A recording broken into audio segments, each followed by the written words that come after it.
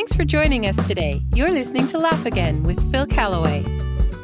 In one of my favorite cartoons from a pastor's magazine, "For God So Loved the World" is graffitied onto a building. The caption below says, "Evangelicism."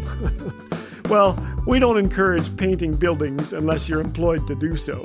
But there is some funny graffiti out there. A huge billboard says, "This year thousands of men will die from stubbornness." Below is spray painted, "No, we won't."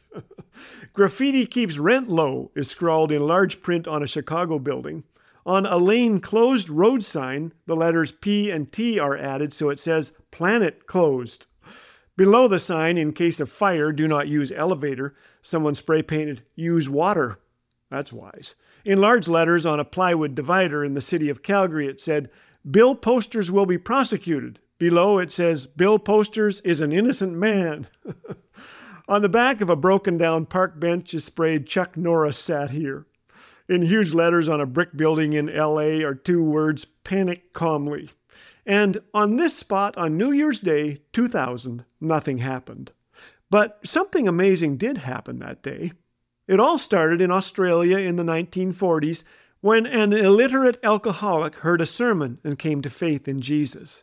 He was cured of his alcoholism and grew in his relationship with God. One day he heard a preacher shout one single word in a sermon, and it became his prayer and wish that all of Sydney, Australia would hear that word and contemplate what it meant. The preacher described it to him as a one-word sermon, and when he did, it was like a lightning bolt of revelation struck that former alcoholic's heart. So he found some chalk, and in beautiful flowing script wrote the word on the sidewalk. His name was Arthur Stace, and he had no idea how he, who had never learned to read or write, managed to write the word. For the next 35 years, he wandered through the streets of Sydney at night, writing the word in the same artsy script on buildings, sidewalks, and subway walls. One newspaper estimated that he would go on to write that one-word sermon 500,000 times. The city took notice, and newspapers searched for the mysterious chalk artist. No one could discover his identity or photograph him, and he never stepped forward.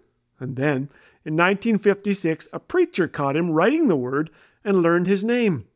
In 35 years, only 4 photographs were taken of the secretive Arthur Stace.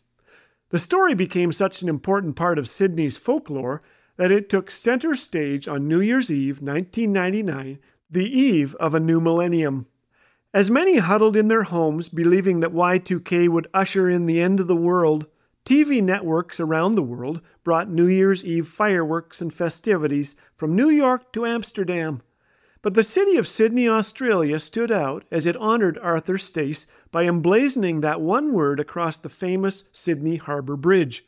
It looked handwritten, except it was the size of the massive structure. The word? Eternity. During the fireworks show, cameras focused in on that word, and millions of viewers worldwide heard the story of this former alcoholic who found Jesus. Not bad for an illiterate man with a piece of chalk. For the elusive Mr. Eternity, as newspapers dubbed him, it was his way of asking others to consider their eternal destiny. For some, it was a curious sight. For Christians, it was a welcome reminder that whatever the future holds, God holds us in his hands. A reminder of the wonderful promises we have in Jesus Christ, that we have nothing to fear. He will be with us. He will one day bring us home. Happy New Year.